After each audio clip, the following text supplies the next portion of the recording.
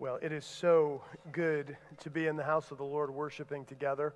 Let me just say as we begin, on behalf of my family, thank you so much for all the help and the gift cards and the meals.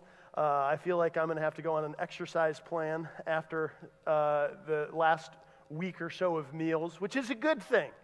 But what a blessing so many of you have been with the cards and just the words of encouragement as we have transitioned our family to this area. But we are just delighted to be able to be here.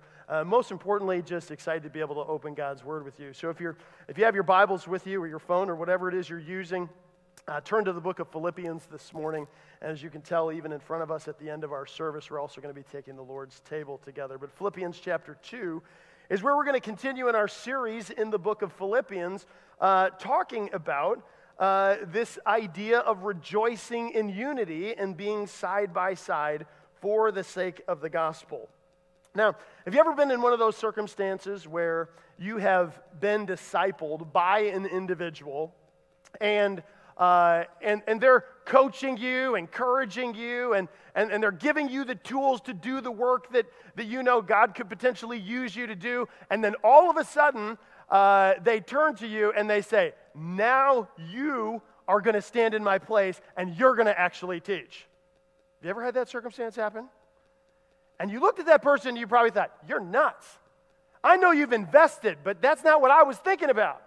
I remember the first time my mom, in a junior church class during a Sunday morning, took me in, and I grew up being at her feet, being taught the things of the Word, watching her teach young children, and then her saying that to me, now you're going to teach. I'm like, whoa, Mom. Like, this is not what helper means, okay? Helper means I let him go to the bathroom and stand outside the door. That's what helper means, not teacher. But it is at those moments sometimes you feel so inadequate. Well, the text before us, could you imagine being Timothy? Paul being chained in a prison, having traveled with the great apostle Paul, living life with the apostle Paul, learning, and now all of a sudden the apostle Paul is saying to you, Timothy, I want to send you in my stead. I can't go, but you are a faithful representative of all that the gospel stands for. And Timothy was the kind of individual that we are introduced to in our text this morning, where Paul commends him and he gives us some very unique things that he says about Timothy. And I think it's quite amazing for us to really realize, I wonder how Timothy took this. You often hear people, as soon as somebody starts encouraging them, they're like, oh, don't say anything about me. Not in public anyway. Imagine Timothy. Like, here I am.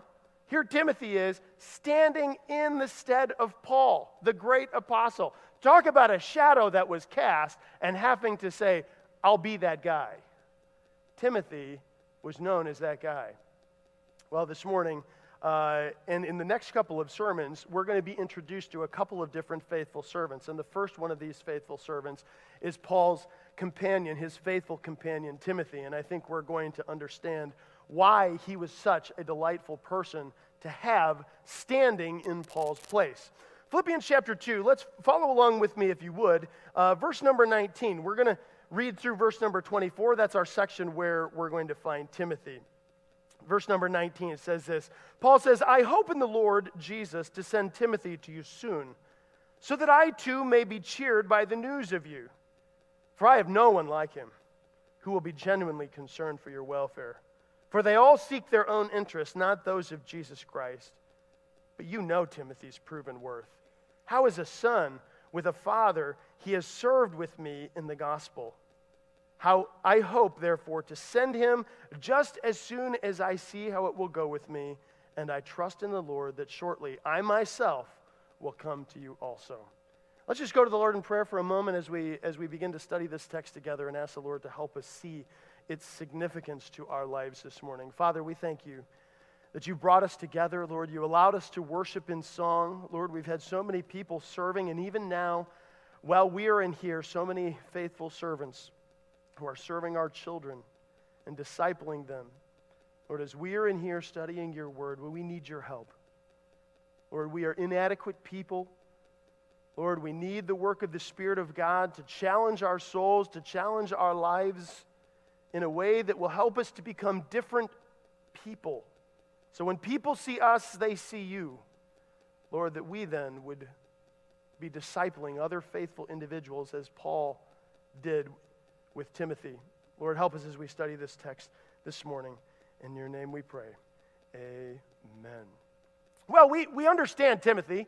If you've read the book of Acts to some degree, you understand that Timothy, in Luke's account of the book of Acts, and Paul's own words, either at the beginning or at the end of most of his epistles, in many occasions he would say, and remember, even in the book of Philippians, he said, Paul and Timothy.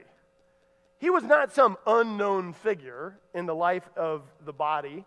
He was not some unknown figure in the life of Philippi. You could only imagine early on in Timothy's life, he got introduced to the Apostle Paul. The Apostle Paul started to hear the life story of Timothy and heard how his mother was a Jew and his father was a Greek. And yet at the feet of his mother and grandmother, here was a young man who has sovereignly and providentially been placed at the right moment where he would come in contact with the Apostle Paul. And the Apostle Paul, by God's sovereign hand and wisdom, said, I see something in this guy. I see something unique. I see something that really could be fostered, and he wanted him on his team. Now, here's one thing that's really priceless when you think about being a faithful servant. And I want you to consider this morning. Would you be that kind of person as Timothy was with Paul, when you come into a body of believers that you would say, that you're looking around saying, I'm trying to identify people to invest in. You know, oftentimes the individualistic culture says, me first, and then if I get around to other people, and if I have time to invest, then maybe I'll try to invest. But see, faithful servants of God who are exuding the fruits of the Spirit, the life of faith, find people to invest in. I mean, Jesus did it with 12. And I remember one time on a missionary trip that I was in Spain, and one of the missionaries said to me something that was really stunning. He said, you know, if you could just impact 3 people in the entirety of your lifetime, that would be pretty remarkable. I mean, Jesus had 12, and Jesus was perfect in the way he could do what he did. But he invested. And I would just challenge you this morning, if I asked you this question, Christian, who are you investing in? It should not take you very long to find a name. And if you don't have a name, here's a ministry opportunity for you to go out and say, you know what, I need to be investing in people. Not only do I want to be investing in people, but I also need to be invested in. And so you open yourself up in a way where you have these Paul-Timothy type relationships going on all throughout the body, in the men, in the women, in the young people. And that's what we have. You think about the blessing that we get of our youth and teens and so many of our college students going out. And guess what's happening right now? Investment. Investment into the next generation. And this kind of investment should be the same investment that goes on in the body. But Paul saw this in Timothy. He takes him under his wing, and he says this in Acts chapter 16. It says in verses 1-4, Paul came to Derbe and to Lystra, and a disciple there was named Timothy, the son of a Jewish woman who was a believer, but his father was a Greek. He was well spoken of by the brothers at Lystra and in Iconium. Paul wanted Timothy to accompany him, and he took him and he circumcised him because of the Jews who were in those places. For they all knew that his father was a Greek, and they went on their way through the cities. They delivered to them for the observance the decisions that had come in Acts 15 at the Jerusalem Council. I don't know about you, but you always get that picture in your mind of wanting to be on the team, and you don't want to be the last person picked. Have you ever been in that situation? They're picking teams, and you're kind of standing there like, oh man, here we are. You don't want to be that. But you know what the reality is? Whether you're picked first or picked last, the issue is about whether you're faithful to the Lord Jesus Christ. It doesn't matter whether it's first or last. It matters whether you're qualified in the character that you have. And Paul saw that in Timothy. And he said to Timothy, Timothy, why don't you come on my team? I mean, I don't know what this was like for Timothy. It seems like a pretty stellar character of an individual. But if you were saying, well, Paul, what's kind of demanded of me? Well, here's the deal. Last time we got chased out of town. The town before that, I got beaten, left for dead. Before that, I got left down in a bucket. I got let down in a bucket. You want to come? Timothy's character was not scared off by adversity. See, membership in community is not something you shy away from just because things will be hard. And if you've been a member of a church for a while or a regular part, you'll realize that being part of a Christian community, it can be challenging. And if you're saying it's not challenging, it's you that might be the challenge. This is as we're doing this together and we're living side by side for the sake of the gospel, it is our very character that is being displayed to one another. See, Timothy, Timothy was that kind of guy. He wasn't shying away because of adversity, because of challenges, because of potential hardships. And if you're here this morning and you're saying, you know what, I'm new to the area, I'm new to the chapel, and I'm looking for a church, I'll tell you what, we're not a perfect church. But we're going to try to faithfully preach and teach the Word of God on a regular basis so that you as a Christian can grow in your character and your love for Jesus Christ, and that you would be involved in the life of the body. It's not just a Lone Ranger kind of mentality when you come to the body of Christ. It is together that we do things, not alone. The more that we can focus on doing things together, the stronger we will be as we share this great and precious truth. Now, as we think about this, let me just move us to our main point of this text. And this is what I really love to carry through as we unfold this text. That godly ambassadors that are filled with the fruits of the Spirit often play a significant role in helping the body of Christ. Okay? Godly ambassadors filled with the fruit of the Spirit. That's what I think we find in Timothy, by the way. These fruits of the Spirit that are displaying themselves in the life of Timothy in such a way that in 1 Thessalonians, in chapter 3, verses 2, Paul could say this, and we sent Timothy, our brother, God's co-worker in the gospel of Christ, to establish and exhort you in your faith. Part of being a gospel representative means that you are qualified and continuing to build the character necessary so that when someone says, I have someone in need, they can count on you to be faithful to the gospel and faithful to the application of that very gospel that we all hold so dear. Paul knew, according to this, in the very first verse, in verse 19, he says this, I hope in the Lord Jesus to send Timothy to you soon, so that I too may be cheered by the news of you. Remember, here's Paul, chained in prison, writing to the Philippian individuals, and yet this is remarkable to me. Here's a man who says, if I can't go, who can I send?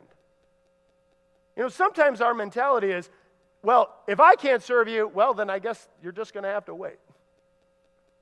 No, see, the reality is in the life of the body, when we do things together, is that people don't have to wait to find the encouragement that they need, and those who are ministering can say, wait a minute, I can't do this, but I have another faithful brother or sister who I can send to you instead.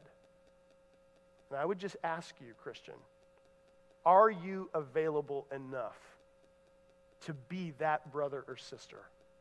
That when someone calls in need, someone is challenged, that you then can say, I want to be that one who is sent. Paul's desire sitting in prison was to have a hope-filled perspective. Epaphroditus drops off this letter to Paul, helping him recognize what's going on in the life of the Philippian church. And no doubt there were encouraging things there as well. But now Paul is writing back, and he's saying, I didn't get as good a report as I wanted, but I want to send Timothy to you because it's clear to me that there's more establishing and rooting in your faith that needs to happen. And I know that you know Timothy, and Timothy will help you with that. Now, why do you want to do it? One, I imagine that, I don't think that we should imagine Paul sitting in the prison cell every single day, hour after hour, minute by minute, all of a sudden, like, he's got this big smile on his face, like, I'm so happy to be here. Like, don't you think he had some dark times in there? I mean, don't you think at times he struggled with thinking, okay, what do I do here? He certainly was engaged in everything that was going on. He never lost sight of the gospel ministry and people that he could encourage. And yet here he is doing that, but it was hard. See, living a gospel-centered life and living it in the fullest degree is a difficult measure. And yet Paul exemplified this in such a way that Timothy caught on to this. He was taught it, and he caught it by example of the life of the Apostle Paul.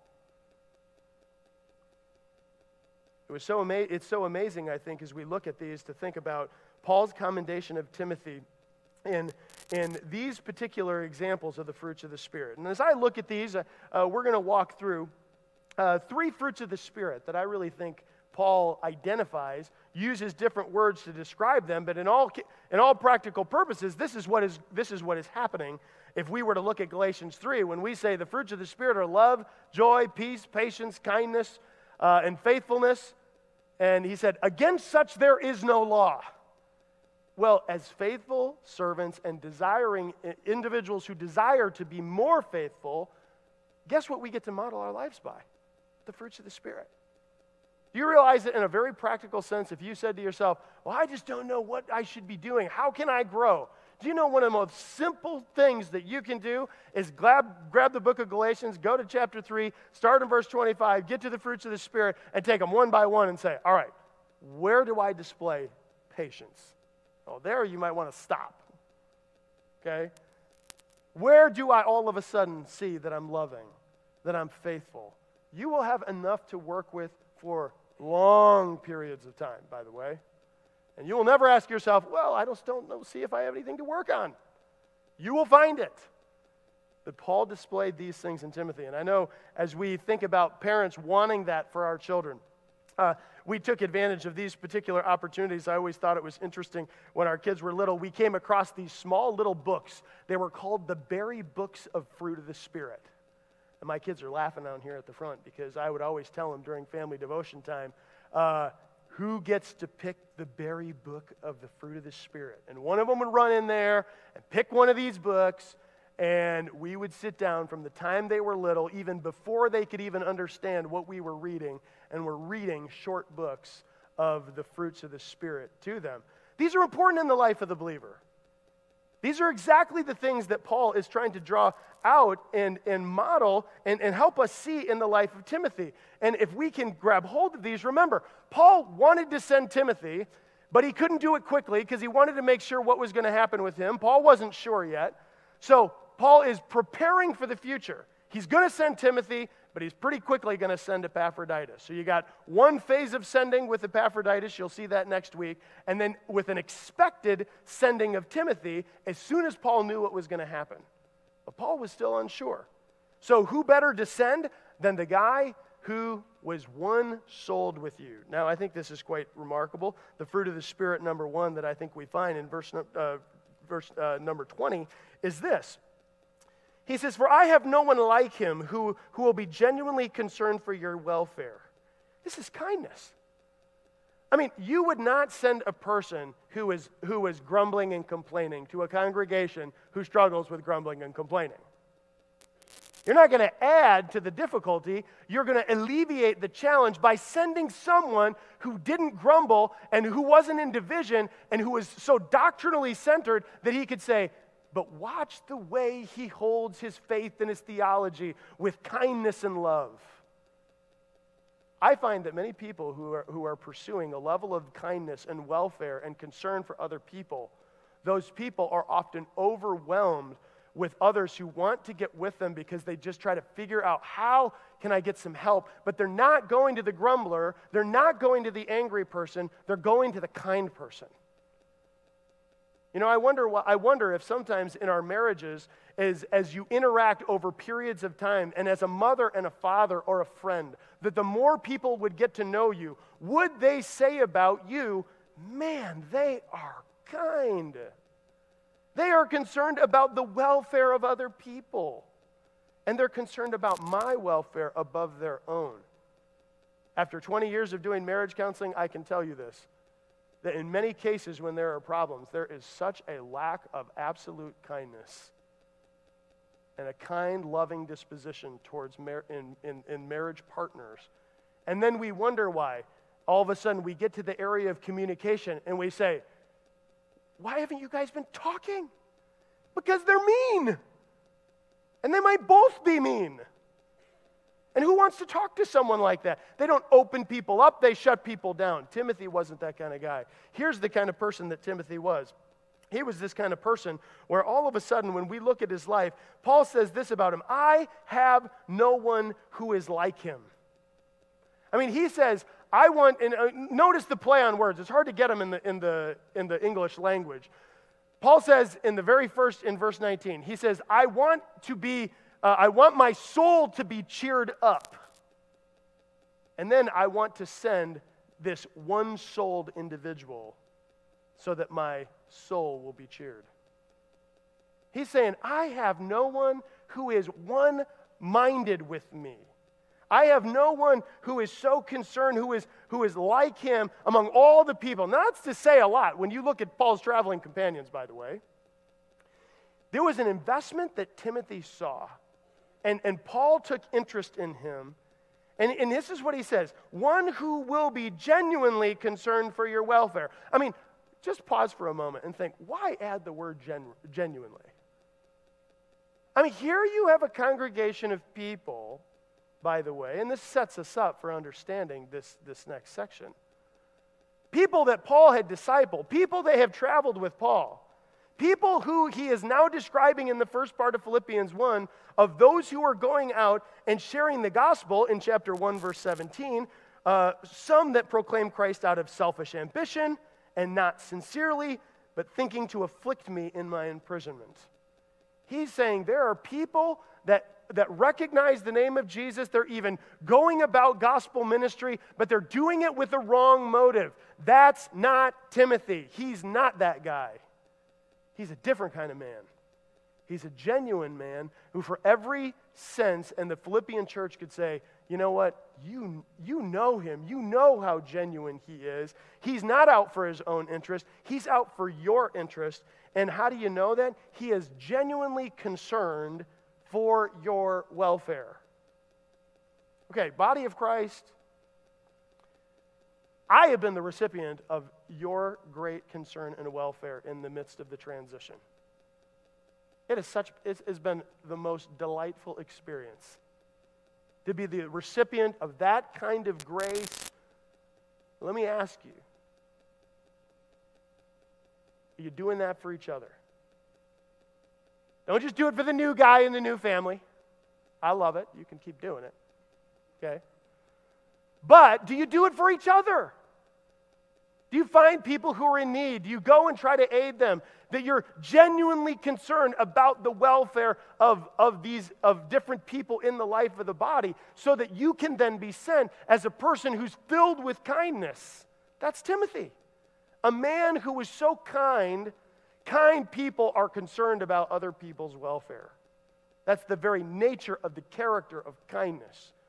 And I think if you were to think about the life and ministry of Jesus, and of course anyone during that time period in the first century, if you heard that some miracle working man could take you from being lame to walking again, or from blind to seeing, you would get there. You would want to hear this man. But I'll tell you what: if you met him, you would be drawn to him because of his kindness. Here's not a man who is hard, who lived his life in a way that people didn't want to be near him. They wanted to be near him because his kindness was displayed through his miraculous working power so that people could know who he was and be drawn to him in the saving faith of Jesus Christ. Paul knew that that's kind of the heart that Timothy had. There was no one who was one-souled with him, one-minded with him. And if you haven't figured it out by now, Paul is using all of these means to talk about unity and oneness all the time. We need to be one-minded in one spirit, in one body, with one soul. Oh, I love friends like this. It's so hard when you have someone who's so one-souled with you, and all of a sudden they're gone. This is what makes grieving and loss so difficult. When all of a sudden there may be so many people, even here, who have dealt with that partner, that faithful companion who is now gone. Because that one-souled individual who is with you, a huge piece of you is gone. And we experience that in the life of the body on a regular basis. This is why kindness is so important. Don't look at them and say after 6 months, would you hurry up with that grief thing already? I thought you'd be done. It's just this little time period and a blip, and then you kind of go on. No, it's not. It's like learning to live with an amputation. It never simply goes away, and kindness recognizes that to come back a year after that, 6 months after that, and say, how are you doing with the loss of this individual? Because this is not hard. I don't care if it's 2 years after or 3 years after, that's still a loss. And the body of Christ, as kind servants of the Lord Jesus Christ, can display that kind of Christ-likeness. And Timothy was that kind of guy. When there was a hardness and a difficulty and division, Paul knew he could trust in this young man to be able to do this. What does it mean? He's concerned. In fact, it's interesting because the idea of concern is just the very same word that Jesus used in Matthew chapter 6 when he's talking about anxiety. But you understand that anxiety in the negative or sinful sense is in a sense panic and fear and all of those things. But there is an anxious or a concern on a positive sense that isn't sin, where you're concerned for other people, but in a very good way. You're not doing the other thing like, you ought to talk to so-and-so. They're a professional worrier. They'll worry about it for you, and then you don't have to worry about it. No, this is a genuine concern. You know what these people are? They're burden bearers. They're burden bearers in the life of the body. Paul knew how much weight Timothy could hold as a faithful servant. He could bear the burdens of other people, and he could train other people to bear the burdens of other people because he was so concerned about the genuine welfare. That genuine concern, what often leads to anxiety and stress and panic and fear and all of those elements. We need to help one another in the body so that we can have people who are genuinely concerned, but not to the point where all of a sudden it's like, I don't want to talk to anybody because I got enough things to worry about myself. I don't need your stuff to worry about. And many times, it can be very easy to be so inward focused that we have a hard time bearing the burdens of other people. Jesus was a master and the perfect example, and so was Paul, and therefore Timothy, as his protege, was that kind of example. They could set aside their own personal heartache to bear the heartache and burdens of other people. Christians, are you that kind person? That's what Paul was displaying with Timothy. Here's a guy who's kind, who's genuine, who's worried about the welfare of others. But he doesn't just stop there. He says there's another fruit that is demonstrated here in verse 20, and it's love. He says, for I have no one like him who will be genuinely concerned for your welfare. And verse 21 says, for they all seek their own interest, not those of Jesus Christ. What do you think he's trying to connect in our previous passage? Philippians chapter 2, verses 3 and 4. Where he so adamantly says, do nothing from selfish ambition or vain conceit, but in humility consider others more significant than yourself. And then he goes into this theological display of Jesus' kindness and love and self-sacrifice. He's connecting Paul. Paul is connecting Timothy with the selfless nature of Jesus Christ. And in turn, I would say, what is that? What is a selfless interest? It is love. Genuine love looks at other people as more significant than yourself. Jesus modeled that before people by be willing to leave the throne of heaven to come and to be an example of what genuine love looks like. But so often we become people who we look at speaking the truth in love, and we're so heavy on the truth that we diminish the love side that by the time we get to say something that needs to be said, it's never received well because it's not received out of love. And I know that we need to be people who are standing strong. But we have to be people who can stand strong with grace. If we're not those kind of people, we'll never be a people to a community who is known by our love. We'll only be known by, oh man, you go there, they will tell you what's up. They will tell you the truth. I want to be known for the truth. I hope you do too. But I hope that you do it in such a way that you are also in tandem known by the grace by which you give truth. Paul knew Timothy would do that. He would say the hard things that need to be said, but he would say them in a way that was obvious, that was helpful, that was directive, and he wouldn't let him off the hook to say, unity has to happen. Well, why was Timothy such a perfect example, a good choice for this? Because he was not a person who sought out his own interest. I mean, think of what he could say in years to come. He's sitting around the fire with a whole bunch of other of his disciples he's discipling, and they're going off on, oh yeah, well, I was doing this. And he could just say, like, any of you traveled with Paul? Like, he could shut things down based upon his ability to connect with so many people who respected Paul. And yet here's a man who said, I'm not about my interest, I'm not about myself. And in fact, I almost want to imagine Timothy in his humility, knowing that this was a guy who was like this in kindness and love. If he was reading this later on, he'd be like, oh, Paul, why did you have to write this about me? He wasn't sitting there flaunting himself before people. This was his genuine character. And when the Proverbs say, let another tongue praise you and not your own lips, that's exactly what Paul was willing to do to validate his friend Timothy, to say, you know him, but more importantly, I know him, and he has been a faithful companion and trusted worker in the gospel of Jesus Christ. Now, the question becomes, even in the text, who are these people who are seeking their own interest? Well, I really think it's these individuals in chapter 1. These individuals that Paul knew about, who he was saying they're proclaiming Christ out of selfish ambition and vain conceit.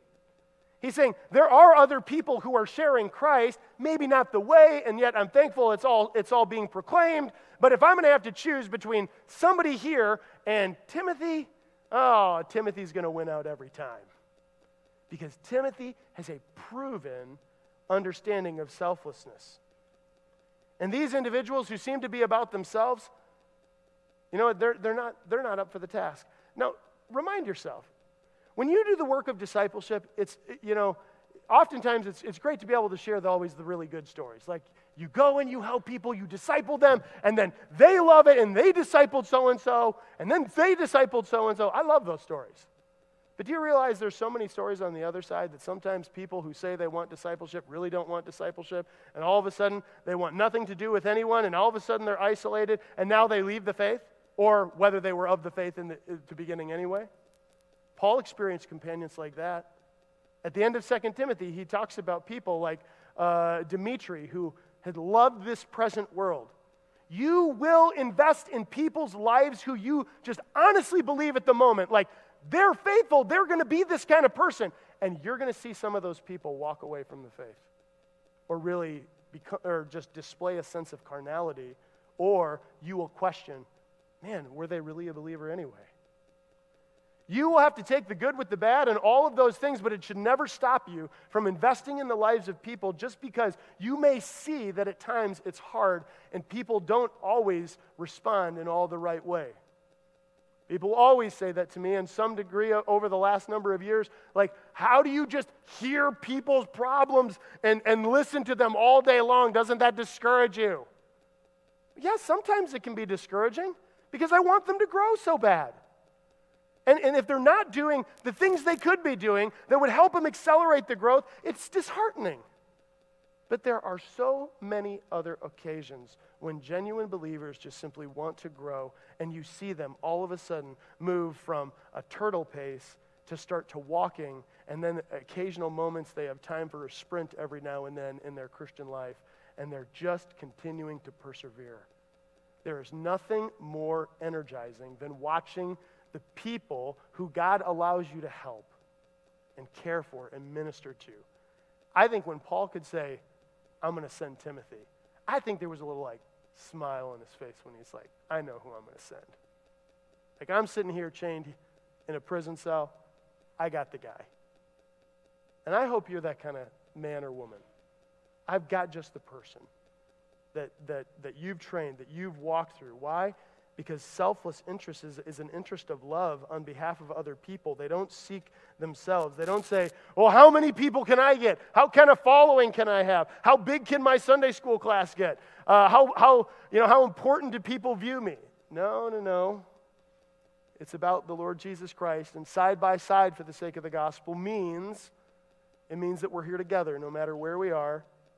We're fighting the same kind of fight. We're doing the same kind of faithful living, and this kind of fruitful aspect is love. A genuine concern for other people, a concern that Jesus himself laid down when he was the King of Kings and Lord of Lords, untouched by sin in heaven, who is willing to come and die for each and every one of us on the cross so that we could have this incredible model of love. Kindness and love are such a powerful combination. And if you begin to tap into, now if you wonder, you think to yourself, okay, I think I'm kind. I think I'm loving. Maybe you need to take some people who are close to you and ask them. People you trust, people who are kind, people who are gracious, and ask them, am I growing in my kindness? Husbands, wives, what a great conversation over coffee. You don't want to say like, how am I doing with kindness? All right, let's on to the next subject. You really want to know, don't you? You really want to become a kind person, then help people see some of the things that you have a hard time seeing. It takes humility. It takes an openness and transparency in a marriage and in friendships and in a body of people to say, that just really wasn't kind. Many people as a pastor over the years have come to me and said, and here's what I said. And I would say like, and you really said it like that? You better believe I did. That's not kind. And I'd have to come back to them and say, that I see the substance of which you're saying, which has some merit. But that all got lost in the inability for you to demonstrate kindness and love. And as you develop that, I hope that in this body, as we grow together, we will be those selfless individuals who continue to grow in our love for Jesus Christ, because we ought to be people who are known not by looking after our own interests, but those of Jesus Christ. Which means when somebody is not displaying a life filled with the gospel of Jesus Christ, we don't just let them continue to pursue and walk towards the edge of the cliff and then just sit there and watch it. We go on a rescue mission. We say, what are you doing? How can we help you? What's going on? Tell me your story. We make time for each other so that the interest of Jesus Christ is displayed in the midst of the body. So important. Kindness and love is a powerful combination, but it was not the only two that I believe that were exhibited in the life of the individual Timothy. The last one this morning is the fruit number 3, which is of faithfulness. You notice here that in verse number 22, here's what he says, but you know Timothy's proven worth. How as a son and with a father he has served me with me in the gospel. Oh, I love this idea of proven worth. This idea of character, this idea of language of Timothy has been put to the test. Now, how many of you love to be tested? I mean, like, I remember thinking to one of my kids this other night, like, I said something to him, and they were like, why do I have to? Oh, it was a test. I was seeing how you would respond. Dad, that's wicked. We're all going to be tested. We are tested by the Lord Jesus Christ to see whether our lives are marked by the character of Jesus Christ. You will be tested, which means you will have to at times suffer, because suffering draws out the very things that are in your heart.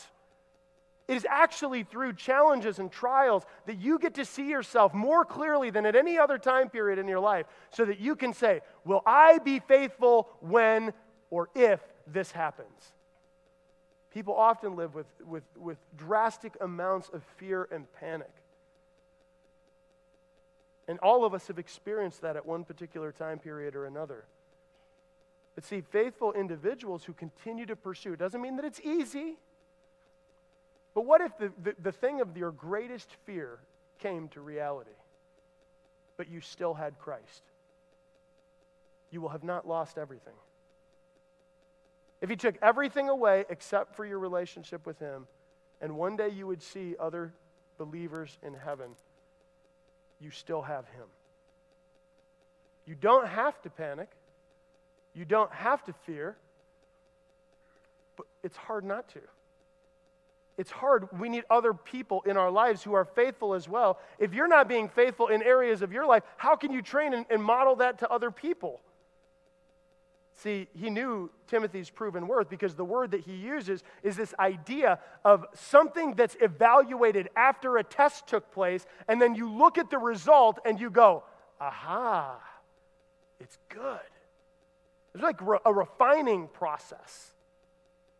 You know, and it's unfortunate, in our own minds, it's challenging for us because the refining process includes suffering.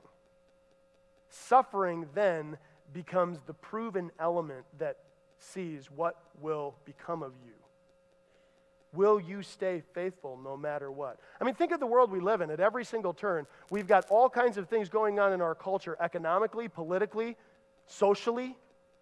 We have groups that are championing LGBTQ, all kinds of agendas that are making their way into every facet of our culture. Faithful Christian people will have to end up standing and being standing for the truth in a culture like this. If you're thinking to yourself, oh, I just don't want to have to say hard things, you might want to rethink being a Christian. Because being a Christian means you're going to be inundated with things that are hard in the culture, but you've got to live with a presentation of Jesus Christ with kindness, love, and faithfulness, no matter what. Not giving back on anything, but yet displaying your life in a way of kindness and truth. This idea of tested, proven character is not just something that is just individual-minded. It's collective-minded too. I mean, just not too long ago, as a group of elders, we had asked for various nominations for elders and deacons. And what are the things that they're saying? Are they qualified? Aren't those tests? These are things. We watch their lives. We look at their lives and we say, when they've been put through these things, what has become of them?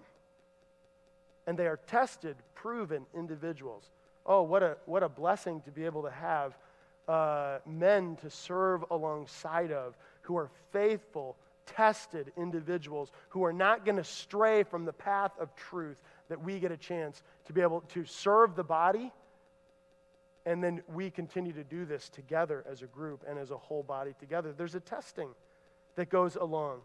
I don't know if we certainly don't do this in ministry, like all of a sudden we say, well, you don't really want to do any training, so let's take all the people who don't want training to do what we know that we need them to do, and let's put them all in a class and make them do it. We don't do that. We test them, like, are you faithful? Like, don't be surprised in a church and a community of people where you love to minister, and we want everybody to love to minister, but all of a sudden, if you have to be spoken to at some point where you're like, but you're not committing to your responsibility. Like, it's one thing to say yes and mean yes, and there's another thing to say yes and then actually mean no. I always give this example to my kids over the years of the parable that Jesus gave of the two sons. The one who said, hey, I'll go do it, and then never did it, and then the one who said, I'll do it, and then did it with the wrong attitude.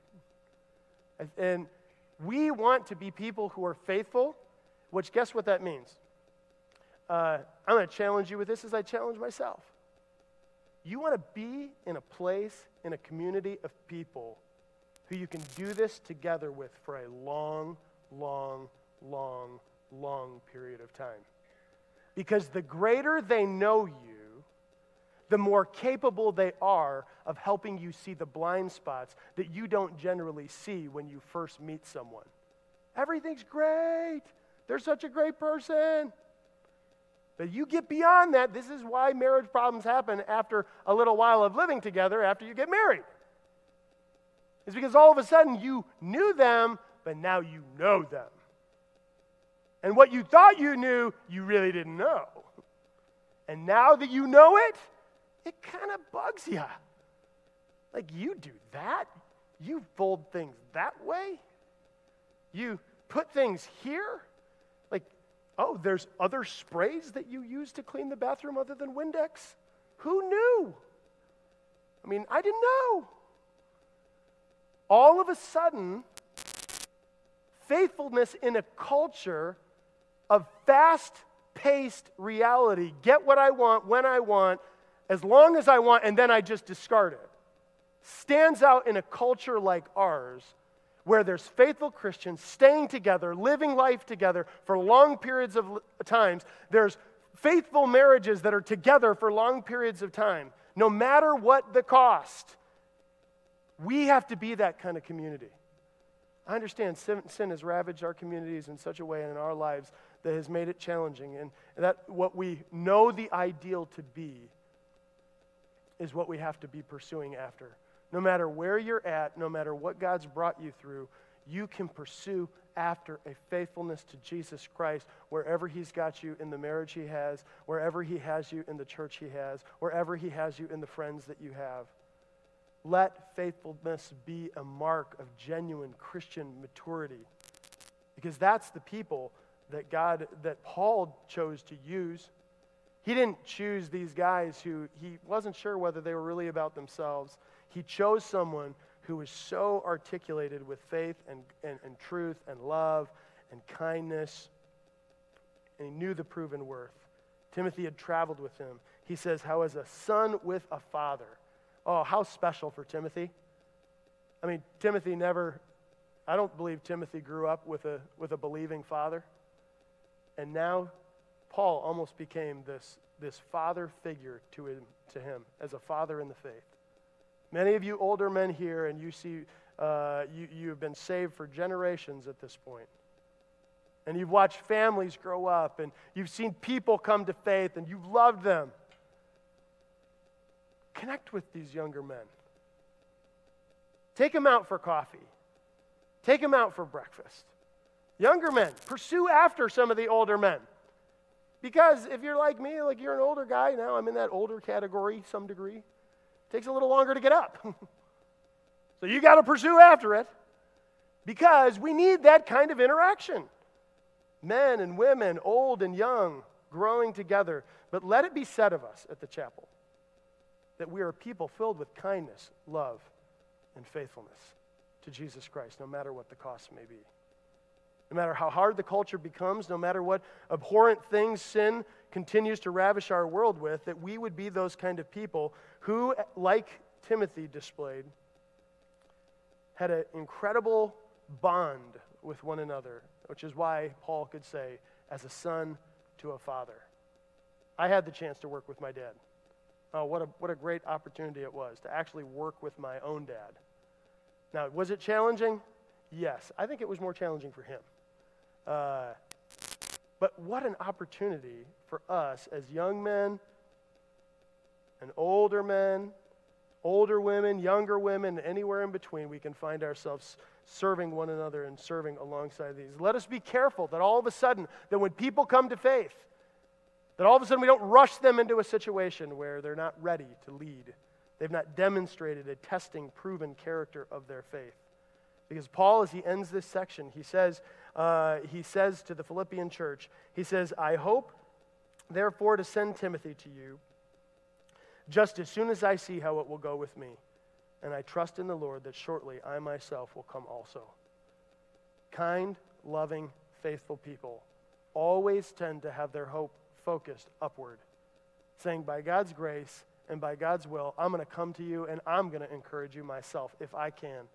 But in my stead, I will send some of the most faithful companions, trusted, filled with kindness, filled with love, who have proven character to you, to aid you in all the challenges that you face in a church. And Paul says, and I hope that I'm going to be able to come and see the fruit of what Timothy, my son in the faith, has now exhorted you to and guided you towards. Chapel, I hope we're a people that can model these kinds of fruits of the Spirit. And as we go on, we've seen faithful servant number 1 in Timothy. And next week, we're going to see another incredible servant, Epaphroditus, who is very unique to the church at Philippi. And you're going to be able to see that as we travel along on this journey. Let's close in prayer today. Father, we thank you for your kindness and love to us. Lord, we know that developing a work of the fruits of the Spirit is very challenging. Lord, it is a work of the Spirit. It is not a work of the flesh. We need one another to continue to grow in this way. We need older men and older women and younger women and younger men. Lord, engaging in each other's lives, a multi-generational community that is known by kindness and love and faithfulness. Lord, I want to be that kind of person. Help me. Lord, we together as a body want to be those kinds of people. Help us. Lord, help us not to do it for any kind of vain glory or any kind of self-interest, but only that it would bring glory to you and to your Son, Jesus Christ. Lord, thank you for helping us. In your name we pray. Amen.